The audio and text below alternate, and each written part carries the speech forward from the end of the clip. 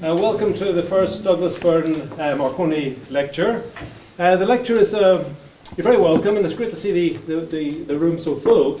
The lecture is the completing component in a vision for the project of bringing the Marconi collection and archive to Oxford. So it's with a sense of achievement that we meet here this evening, but it's also with a sense of sadness, because the author of the vision and the pursuer of the vision, Gordon Bassey, can't be with us. So there's very definitely an empty chair in our gathering. The project then was to bring the archive, to make it available, to encourage research, and now tonight to disseminate the research. And that was very much the complete picture that Gordon had projected for what we were about. So the Museum of the History of Science and the Bodleian owe Gordon a great debt of gratitude for his determination and for his foresight and vision in bringing this project to its fulfilment. And in a sense it comes to its fulfilment this evening. So Richard Ovenden, Keeper of Special Collections at the Bodleian, before he introduces our speaker for this evening, is going to express that gratitude, to tell us something about how this came about, how the Marconi archive and collection came to Oxford, to the museum and to the library, and to express our deep gratitude to Gordon for this achievement. Richard. Thank you very much, Jim. And I'd just like to add my welcome to you all this evening. Can you hear me? Yeah, good. So before I introduce our current Douglas Byrne Marconi Fellow and our speaker for this evening, I should like to say a few words on behalf of both the Bodleian and the Museum of the History of Science to honour the memory of Gordon Bassey, who died in January of this year, and who was the prime mover, as Jim has mentioned, in establishing both the fellowship that we are here to celebrate and indeed in bringing the Marconi collection to Oxford. I'd only been at the Bodleian for about 6 months when the telephone rang late one cold, dark December evening in 2003. And a person I'd never come across before told me over the other end of the telephone, quite out of the blue, that he felt that we should acquire the archive of a major multinational corporation, very famous household name, known as Marconi, which was currently at risk of dispersal and destruction, and that he could help us do it and it wouldn't cost us a penny. He also mentioned that the archive was both a vast accumulation of papers and highly important museum objects, and that we should talk to our neighbours, the Museum of the History of Science next door, to see if we could progress the matter jointly with them. Major archives of this sort don't normally present themselves in this way, I have to tell you. They're normally offered through very formal letters written on headed notepaper, and the names on the headed notepaper are normally those of major auction houses. And rarely, therefore, do we get offered important, significant archives that have, monetary value attached to them. Rarely do we get called on them, offered them without having to pay anything for them. So I was naturally rather sceptical of this call. But that was because I hadn't got to know the person who was at the other end of the telephone, Gordon Bassey. So for the next 2 years, Gordon became a close collaborator with Jim Bennett and myself in an enterprise which seemed hardly possible when first described. But as I became more fully aware of Gordon's remarkable qualities, I realised not only that it might indeed be possible that the Marconi collection could come to Oxford without us having to pay a penny for it, but that with Gordon involved, it was practically a certainty. The qualities that marked Gordon out for me during this period were those of intelligence, commitment, determination, and a strong, unswerving sense of what was the right course of action. I realised that we were working with a real force of nature, someone whose passion for history in general and for the history of radio and television technology was compelling, and whose drive to achieve what he felt was the morally correct outcome was unstoppable. Gordon knew that the obstacles would be considerable, that there would be opposition to the proposal from some quarters, and he also knew, partly because I kept telling him, that the financial resources would be necessary in order to conserve and to process the archive. But none of these issues were serious enough to stop Gordon. He was able to broker conversations with senior people in what was left of Marconi at that point. He was also able to deploy his formidable network to put us in touch with senior figures from Marconi's glorious past to mobilize support for the scheme. And seemingly from nowhere, he was able to produce, with the aid of Rod Berman and others, a significant sum of money, in the end over £300,000, to support the Bodleian and the Museum of the History of Science in bringing the archive to Oxford, ensuring that the archive was catalogued, conserved and made available online, and that a major exhibition was staged at the Museum of the History of Science, and finally, that the fellowship that we are here today to celebrate could be endowed in perpetuity. Collections of the importance and indeed of the size of the Marconi archive only arrive in the life of a librarian, archivist or curator once or twice in their careers. The Bodleian and the Museum of the History of Science was extremely lucky to have Gordon Bussey working on our behalf. Without him, the collection would probably have been dispersed and sold to private collectors around the world and to the book trade, and the fellowship would never have been conceived of. The Marconi Archive and the endowment of the Douglas Byrne Marconi Fellowship were two major achievements towards the end of Gordon's career, but they were by no means his only contributions to the fields to which he was devoted. For much of his life, he worked at a senior level in the electronics industry, but during the 1970s, he became immersed in the history of the industry that he was employed in, becoming an early member of the British Vintage Wireless Society and the historical advisor to Philips Electronics UK. Gordon was convinced of the popular appeal of the history of science and technology and became closely involved in a number of major exhibitions, such as the Great Optical Illusion at the Science Museum and Television, the first 50 years, of the National Museum of Film, Photography and Television at Bradford. He also authored many books, from Vintage Crystal Sets, 1976, to Marconi's Atlantic Leap, 2000, and arguably his most influential work was The Set Makers, published in 1991. By the early 1990s, Gordon had become the historical consultant to GEC Marconi and had also established the Wireless Preservation Society with Rod Berman and Douglas Byrne. In 1997, Marconi decided to sell its archive and collection of objects at auction, but they had reckoned without Gordon's moral indignation and steely determination, and the company backed down in the face of public outrage. The company's financial difficulties prompted an even greater risk to the survival integrity of the collection about 7 years later, and it was this situation that prompted Gordon to strategize about the future of the collection and to contact me in Oxford. Oxford counts itself very fortunate that Gordon Bussey thought that we might be an institution interested and capable of bringing the deal off. Without him, I doubt that we would even have considered it possible, and I'm sure that we wouldn't have been able to raise the financial resources necessary to make it accessible so quickly after accession. More pertinent for this evening, Gordon's drive and energy also made it possible to endow the Douglas Byrne Marconi Fellowship that it is our great pleasure to celebrate this evening, although, of course, it is with great sadness that Gordon couldn't be here to enjoy it with us. The fellowship has been designed to enable scholars from outside of Oxford to study the broad field of the history of wireless communication, and where possible to use the Marconi archive in the Bodleian and the objects in the Museum of the History of Science, and in return for funds to support their research, they are asked to contribute back to the research culture of this university in the form of this lecture. I'm therefore delighted and very pleased to introduce the first Douglas Byrne Marconi Fellow, Peter Scott. Peter is Professor of International Business History in the Department of Management at the Henley Business School in the University of Reading and Director of the Centre for International Business History there.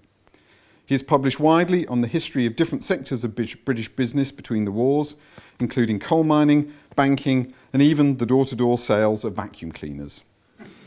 He is the first Douglas Byrne Marconi Fellow, and it is my pleasure to invite him to deliver the first Douglas Byrne Marconi Lecture. Peter. Thank you, Richard. It was a great pleasure to work with Gordon Bussey as the first Douglas Byrne Marconi Fellow. In addition to rescuing the Marconi archive, which is well known, Gordon also played a key role in rescuing key papers for Pye Mullard, together with arranging for 2 major ephemera collections to be preserved in Oxford. And I think it's fair to say that without his initiative, the sort of archivally based research which I do wouldn't have been possible for the radio sector in the way that it is. What I want to do in this lecture is to look at the early development of the commercial radio industry during the 1920s and 1930s and explain why the industry adopted the structure which eventually emerged by the late 1930s. So first of all, I guess I don't really need to tell this audience why we should be interested in radio. Radio played a pivotal role in the early development of the British and international electronics industry. The radio was the first electronic or even electrical good to become ubiquitous in households for the upper, middle and working classes. It had a very fast diffusion rate. It diffused even more quickly than mains electricity. It's also one of the first complex assembly industries. Among economic and business historians, a huge amount of work has been done looking at the motor vehicle industry, complex assembly using chassis. But the other industry which pioneered complex assembly using chassis, radio, has hardly been looked at by the economic history journals. Key features of the British industry: it was seen as particularly successful in terms of technology, design and quality, as I'll go on to talk about today. But the other factor which differentiated it from its main rivals is British radios were relatively expensive. The British radios cost a lot for what you were getting compared to their rivals. And those are 2 key features that I want to explore in this lecture. So why were British radios expensive? One of the key factors was Marconi's success in getting a large payment for its royalties, particularly during the 1920s. And there was a complex interaction between Marconi's ability to gain payments for its monopoly position in royalties and the BVA cartel of valve manufacturers, who also adopted on a peculiar technological path, which was directly the result of the Marconi royalty system. Now, Marconi had a huge advantage over other manufacturers in radio production. It didn't have to pay royalties, which by the late 1920s amounted to more than 20% of the factory cost of a radio. Other members of the Big 6 electrical engineering firms which founded the British Broadcasting Company in 1922 again had a big advantage. They paid lower royalties. And the valve manufacturers, again, because there was such a big markup on valves, again had a huge cost advantage. So you might expect that either Marconi or other members of the Big 6 or the valve manufacturers cartel may have become the dominant players in the British radio industry by the 1930s. This didn't happen. Independent set makers such as Pye, Echo, Bush, Murphy kept a strong position in the industry. And that is essentially what this talk is about. So this paper, I'm afraid the headings are in red, which doesn't show very well on these slides. First of all, examines how the independent set makers survived and prospered, despite an industry with a cost structure which worked against them. Secondly, it explores the nature of monopoly rents in the sector. And finally, it highlights the roles of marketing, design, and developing innovative relationships with retailers in competitive success, in allowing firms like Murphy, Echo, and Pye to succeed, despite the fact that they were at a cost disadvantage, and then get into a position where they could actually drive very hard bargains with the patent providers and the valve manufacturers. So that essentially is what I'm going to talk about. If anybody has any questions, which for a particular part, I'd be happy to answer, but don't ask me anything about the technical workings of a radio, because unfortunately, I probably wouldn't give you a very good answer. So first of all, the growth of the interwar radio industry. One key feature is very rapid diffusion of radios. Radios diffuse among households in Britain as rapidly as anywhere in the world.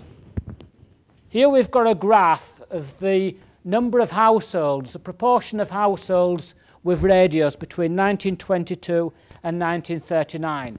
The black line is the UK, the brown line is the USA.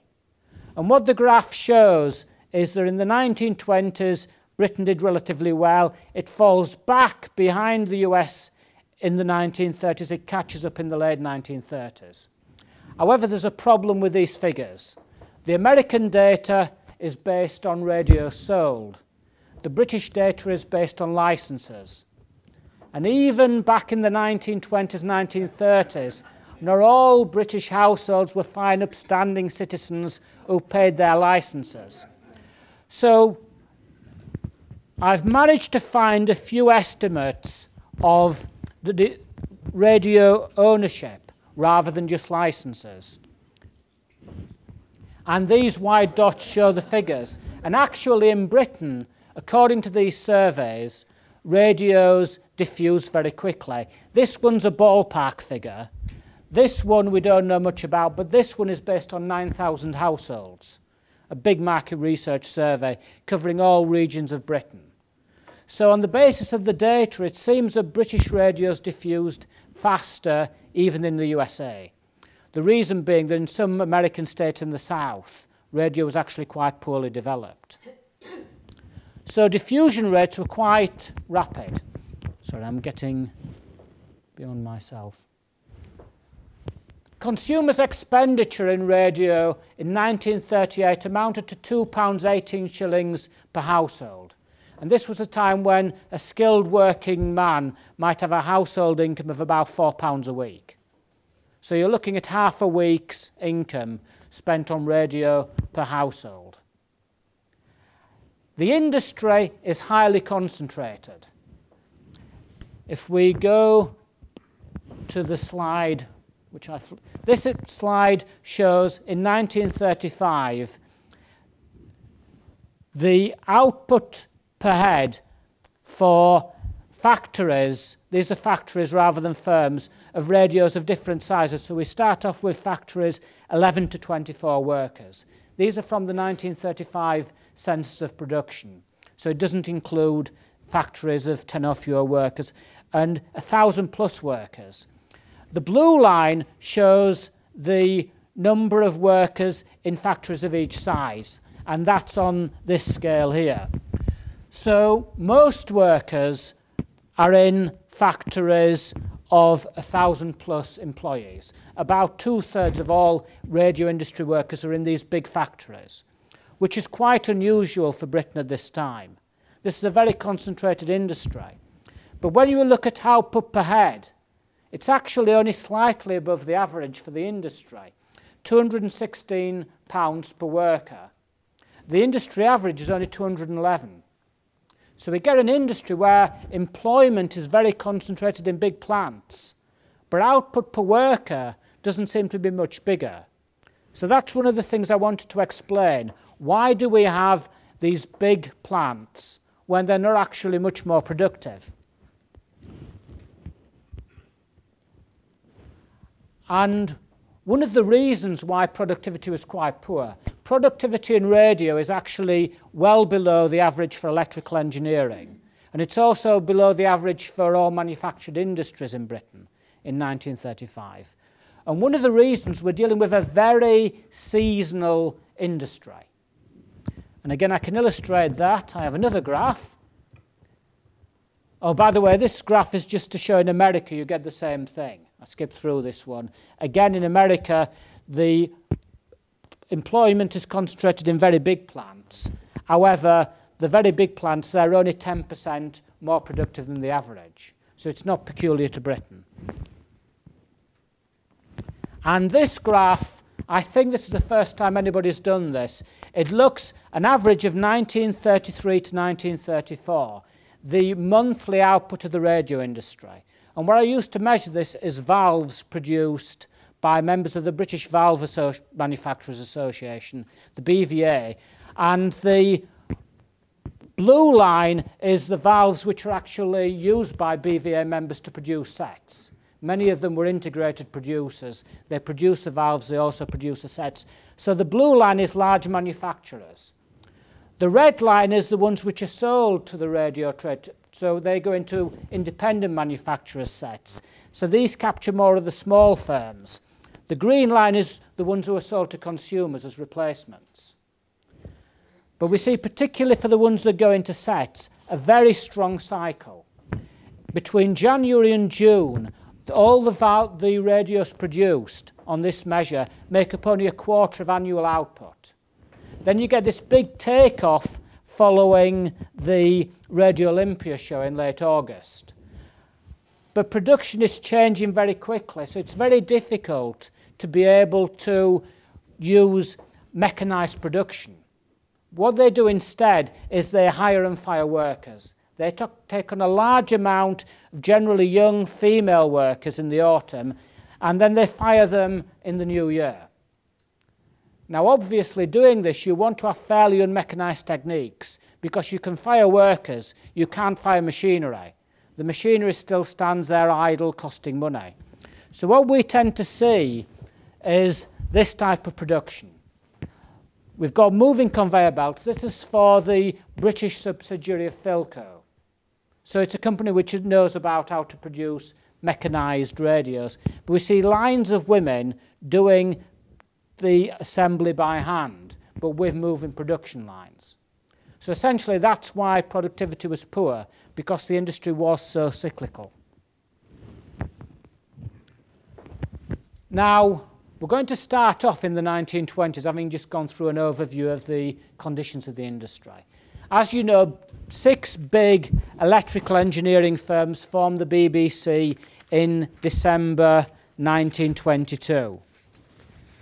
These include Marconi, British Thomson Houston, GEC, Metropolitan Vickers, Western Electric, and the Radio Communication Corporation. And Marconi has a monopoly on the fundamental UK radio patents. It's bought out British Thomson Houston's radio rights, and it's done deals with Telefunken, RCA, and the other international patent holders.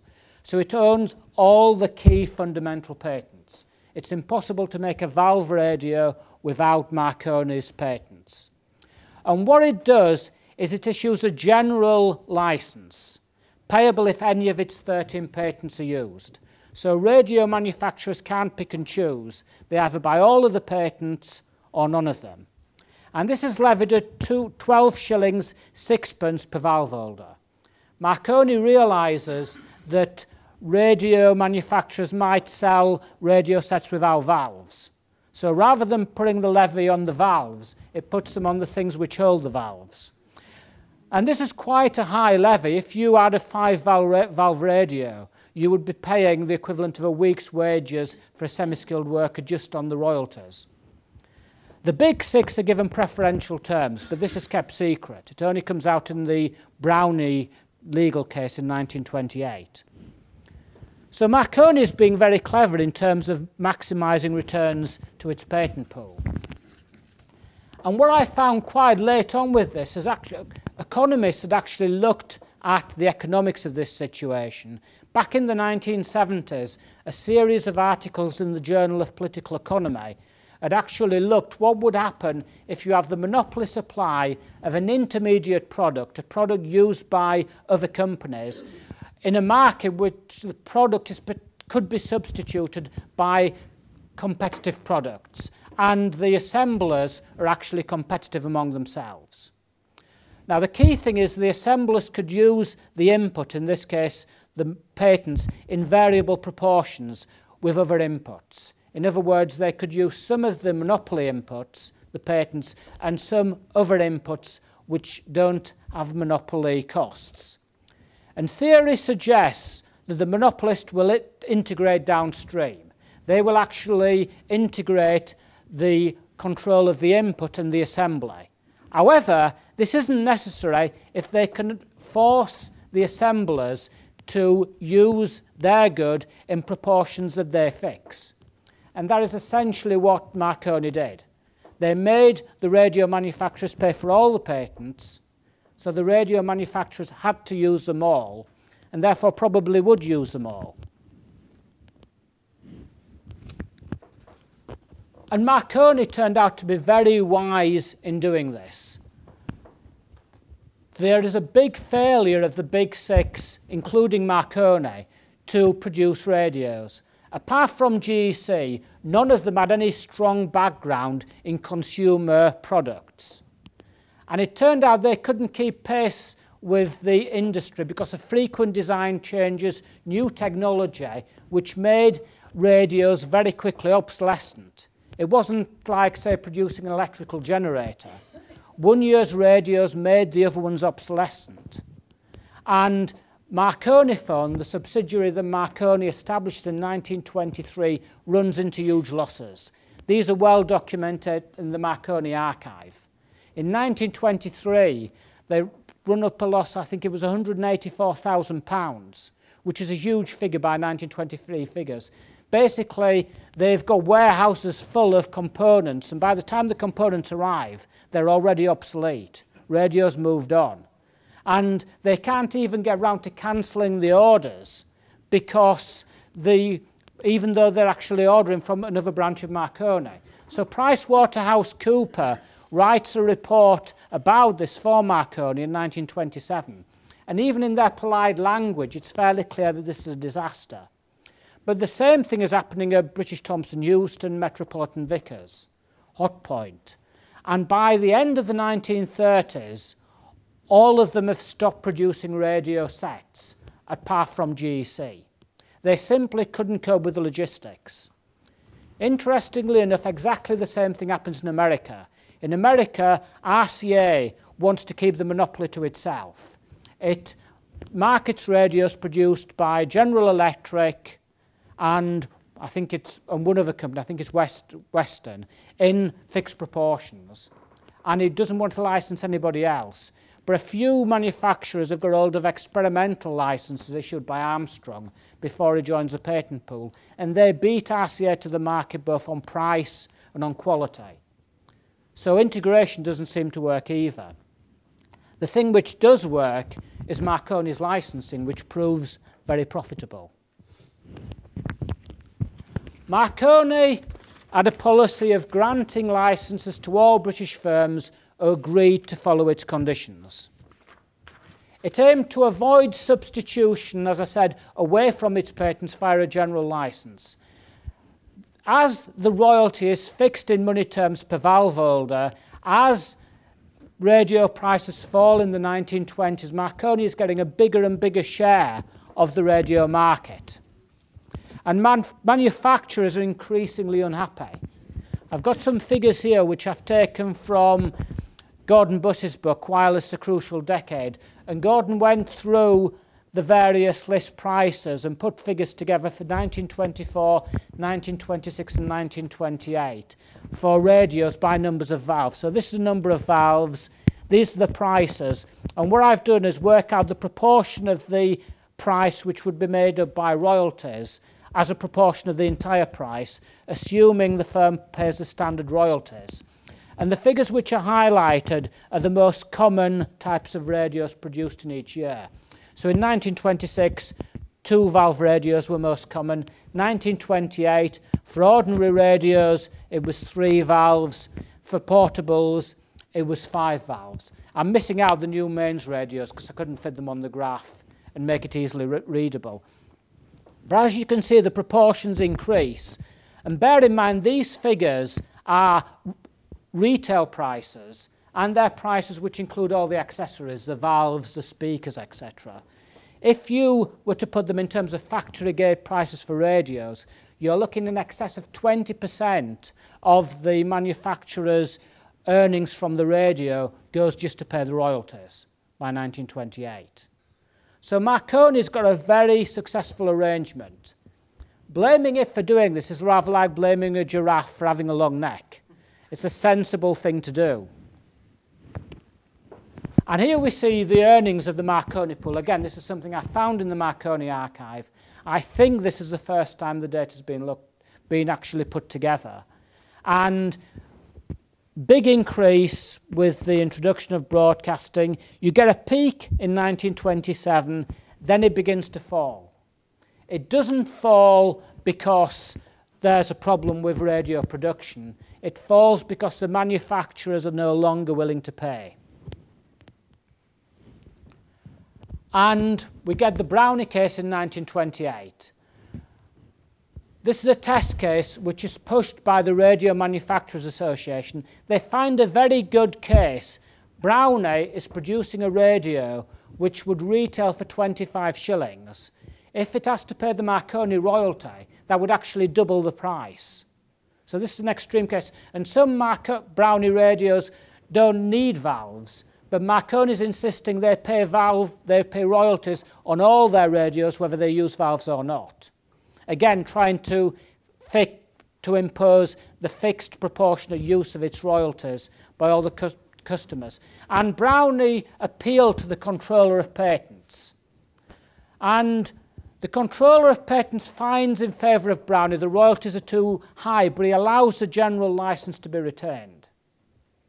Now then the case goes to the High Court. Now in America, the Radio Corporation of America find a big difficulty in keeping their monopoly on royalties. The American legal system has been strongly influenced by the interests of manufacturers and consumers. And these interests push for action against monopolies. With the Sherman Antitrust Act, the Clayton Act, it's very difficult to keep a monopoly. It's reflected both in formal action against monopolies and in the judgment of the courts. In Britain, you have a very strong liberal conservative political philosophy. And liberal conservatism, as Nigel Harris wrote in his excellent book, Competition in the Corporate Society, is designed to protect the individual. But this is a very peculiar type of individual. It's an individual with lots of money. And the idea of liberal conservatism is to protect that individual's money from being taken away by the state or anybody else who might want to acquire it. Again, in a country dominated by financial and mercantile interests, this has an economic logic. So the High Court finds that Marconi is entitled to monopoly rights from the ownership of its intellectual property. So it supports the Marconi case. And again, a key difference between what happened in Britain, what happened in America. However, there's another impact on British SED design. The SED makers are clever, and they realise, what if you could produce a valve which does several things in the same valve? This would mean you wouldn't have to pay the royalties. So they go to the SED valve manufacturers, who are a very tight cartel. Valve manufacturing developed from lamp manufacturing, which was already a very tight international cartel. And prices are strictly controlled. They have agreements, so there's no price competition. And the valve manufacturers are very keen on developing these new, more complex valves, because it means they can compete with each other. So the valve manufacturers start producing multi-use valves. So you've got 2 or 3 functions within one valve. This also allows them to increase brand differentiation and limit the interchangeability of valves between different producers. And it weakens the risk of market entry by new valve producers, because these new multi-use valves are very, very complex to make, very difficult to make. Even Philips, who's one of the most successful firms, has big problems in the 1930s with wastage, because it produces valves which aren't working and it doesn't quite know why. So all of this strengthens their cartel. And the valves are very expensive for the said makers to buy. But the said makers don't mind, because they're saving this 12 shillings and sixpence royalty on each valve. So they can afford to pay very high prices for the valve, and they're still in pocket because the royalties they avoid is greater than the money they're paying. So let's have a look at the British Valve Manufacturers Cartel. The main members by the 1930s were Philips, who've taken over Mullard in 1926. So I'll refer to Philips Mullard interchangeably. British Thomson Houston, EMI, AC Cossa, GEC, Ever Ready Listen, and Ferranti. Ferranti has big troubles manufacturing valves at work, even manufacturing radios at work proves quite problematic for it, but that's a different story. And the valve makers impose fixed prices, and they have agreements with the distributors, with the retailers, which mean that if any retailer or wholesaler is caught selling an American type valve, which remain much simpler throughout the interwar period and much cheaper and easier to make, they'll be blacklisted by the entire trade. It's a very strong measure of protection. And the three leading said makers in the 1930s are all BVA members. EMI, which basically produces valves for its own use and for retail and for selling to consumers for replacement. Philips Mullard and AC Cossa. They lead the industry. Yet despite their big cost advantage, and there are huge markups on sales of valves, both to the trade and to consumers, they fail to dominate the industry.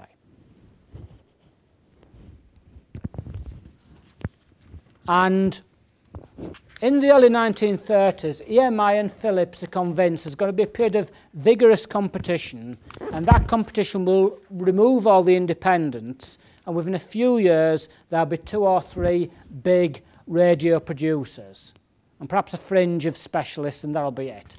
Actually, that doesn't happen.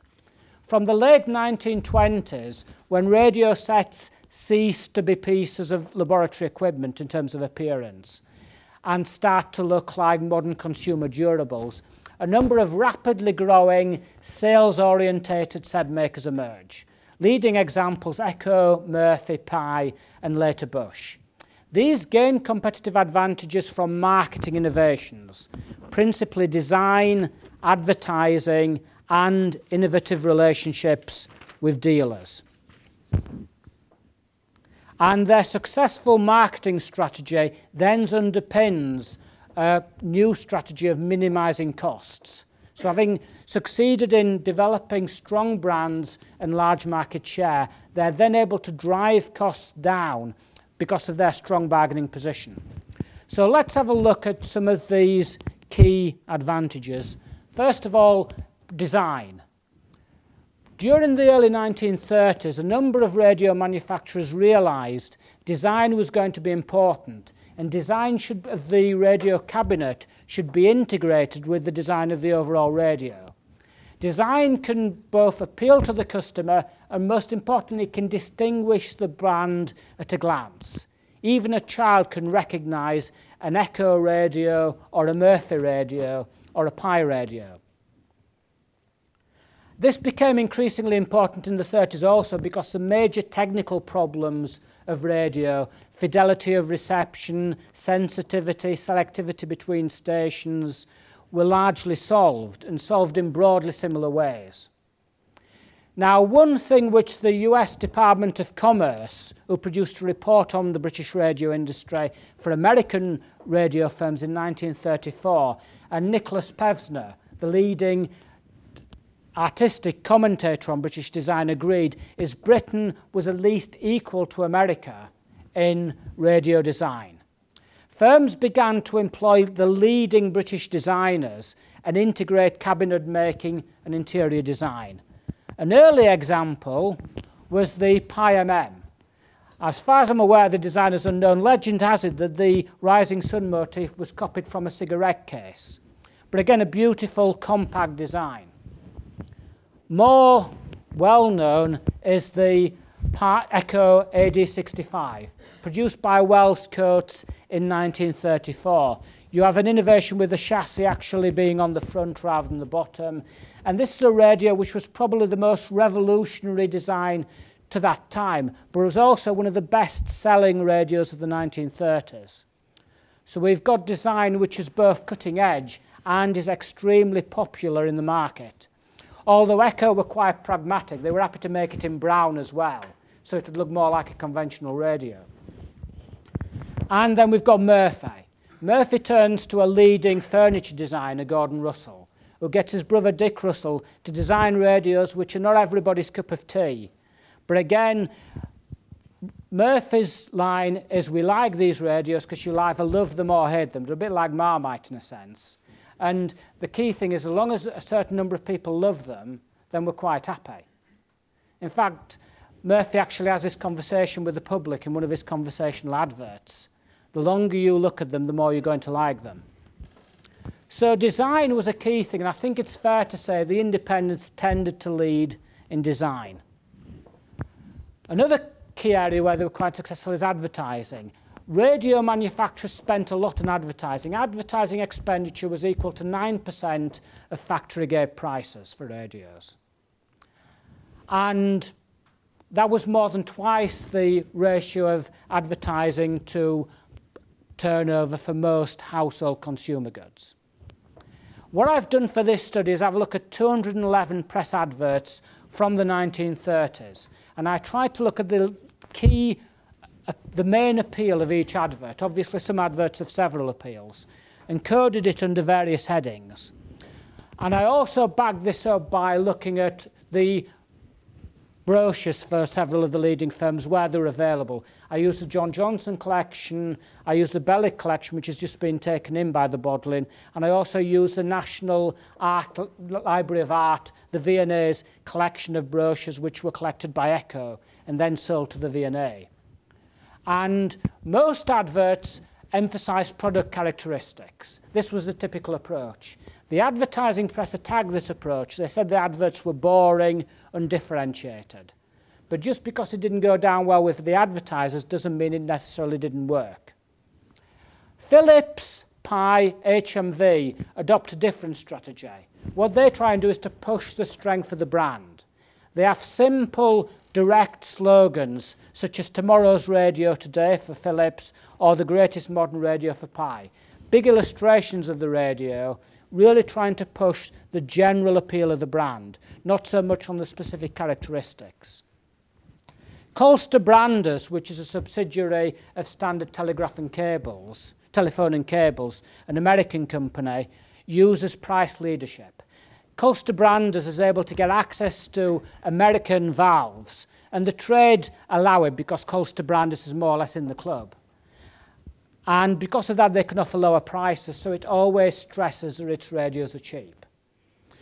But the really distinctive approach is an approach developed by Murphy in the early 1930s and then copied by Bush and RGD, conversational ads. And this is a really big innovation in advertising that the radio industry produced. This is a classic example. Frank Murphy, who had a background in advertising before he came into radio, together with his advertising agency, came up with this idea of having a series of conversations with the public. And the conversations were generally fairly soft sell. They talked about different characteristics. The key thing was they were produced every 2 weeks throughout most of the year, and the idea was that people would read them because they were always different. They didn't really try and push the brand in a single advert. One of them actually talked about the fact that Murphy was usually seen smoking a pipe. People wrote in to complain. One of the ads just talked about the pros and cons of appearing with a pipe. But the idea was to build up public trust by making people think that they were an insider in Murphy's universe.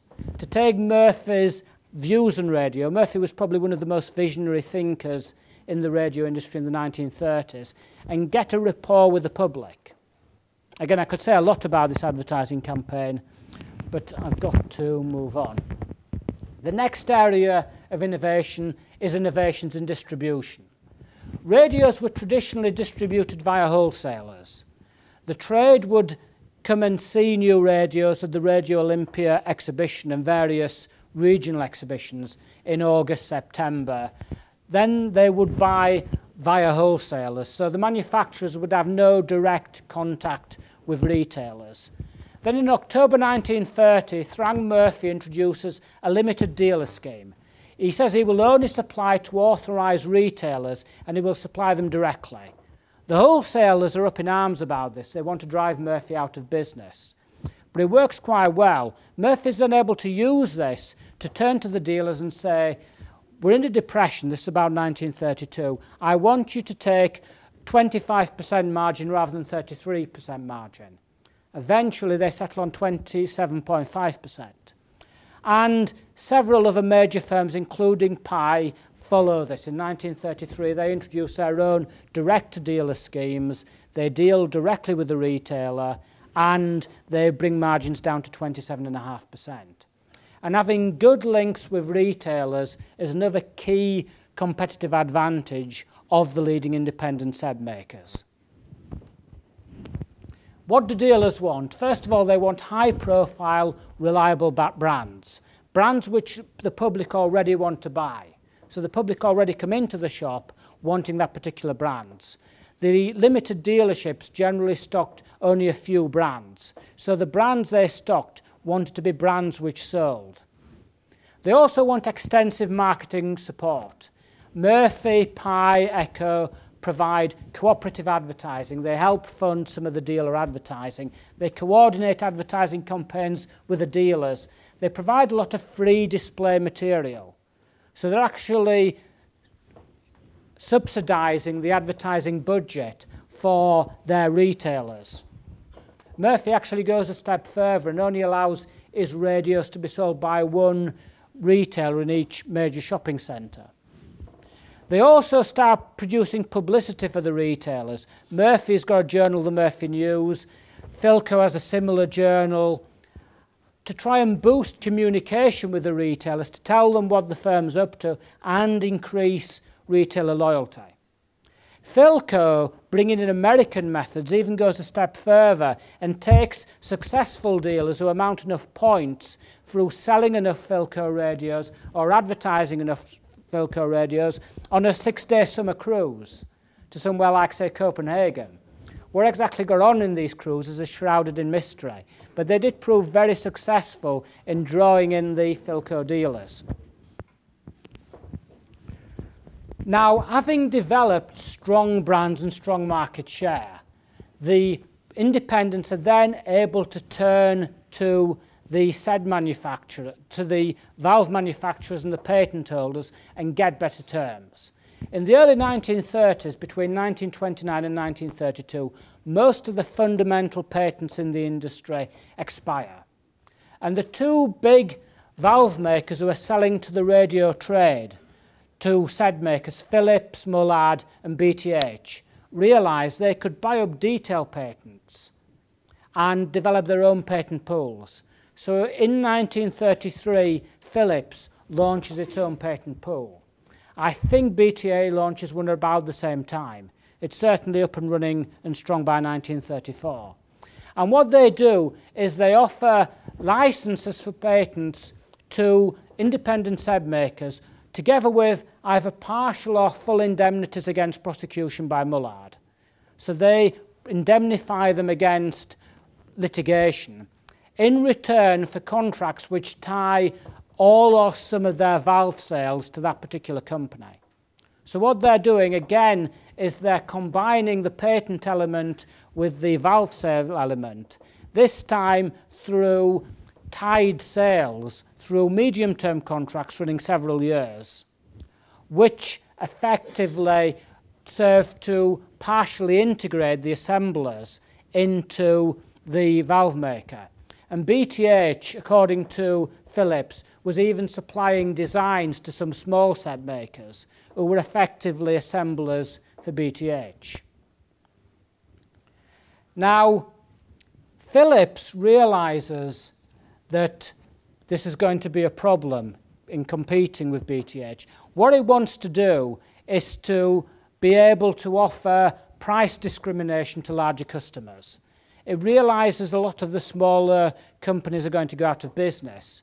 So Eriks, the manager of Mullad's, who's sent over from Eindhoven by Philips, wants to introduce a policy of offering cheap prices to the big independent set makers to undercut BTH and expand their valve production, so it can drive down the cost of producing Philips radios.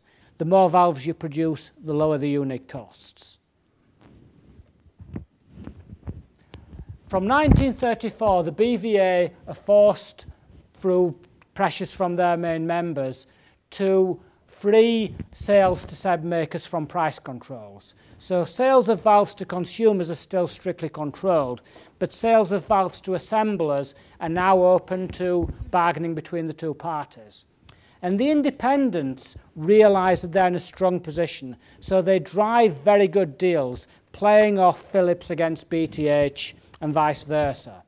And also, having in the back of their mind, they could bring in Tungsgrim, which is an Hungarian-based firm producing American-type valves, if they absolutely need to, although that would involve blacklisting, which would be a big problem for them.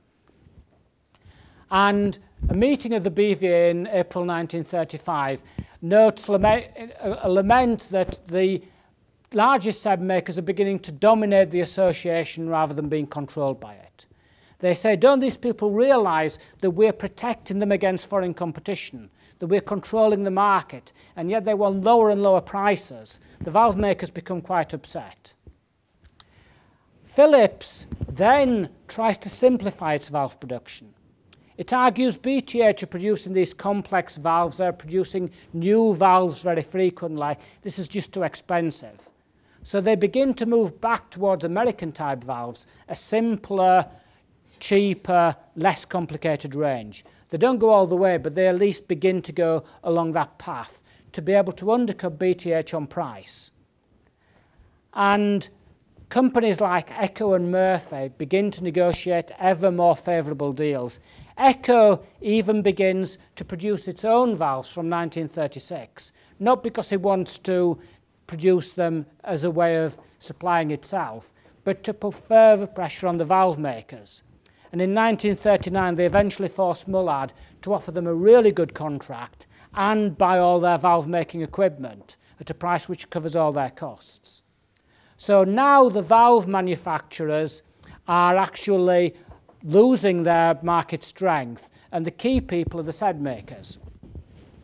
So in 1938, the three major valve manufacturers, EMI, Philips Mullad and AC Cossa, comprise over a third of all receiver sales. So they're actually the strongest players in the market. Yet 4 of the 8 firms, each with 5% or more of the market, are independents: Murphy, Bush, Echo and Pye. More importantly, non-BVA members collectively account for the majority of valve production. And the only figures I've been able to find for market share come from 1938. These are figures put together by the by the Radio Manufacturers Association. We see EMI's got 14.1% market share, Philips Mullad Cossa, but then we start getting the independents. There's 1 or 2 valve makers which are in lower positions. But the key thing is the independents have actually strengthened their position in the late 1930s compared to the mid-1930s. In 1935, a BVA meeting claims that they have 60% of the whole market. By this time, they only have about 45%. So the independents are actually gaining market share compared to the integrated manufacturers. So to conclude, the failure of the Big Six or the valve makers to dominate the industry shows the complexity of the factors determining competitive success. Essentially, logistics are a big thing in this industry. It's not like previous electrical inventions where you can produce for long periods to stock. Radios are introduced new models every year, and radios become rapidly obsolete. You can't tell in advance if a model is going to be successful or not. The only thing which will prove success is the market. Firms talk about how difficult it is to predict if a radio is going to be successful. So being lean, being versatile, being able to react quickly to the market is quite important. The old-fashioned electrical manufacturers, people like Metropolitan Vickers, Marconi, simply can't keep with the pace. The valve makers do a lot better, but they fail to achieve their goal of dominating the market. EMI, Philips Mullard won market domination in the early 1930s. They don't manage to get it. The independents develop high sales volumes and they thus lower input costs. So essentially what we've got is a model where success in marketing can actually lead to success in cost minimizing. If we go back to the graph where we see the big plants are the ones where the industry is concentrated. Most production takes place in big plants, but they're not particularly productive. The answer is there are economies of scale in the industry, but the economies of scale come from marketing, distribution, and reducing input costs rather than through production. So that's what I found. I'll be very interested in your questions. Thanks very much.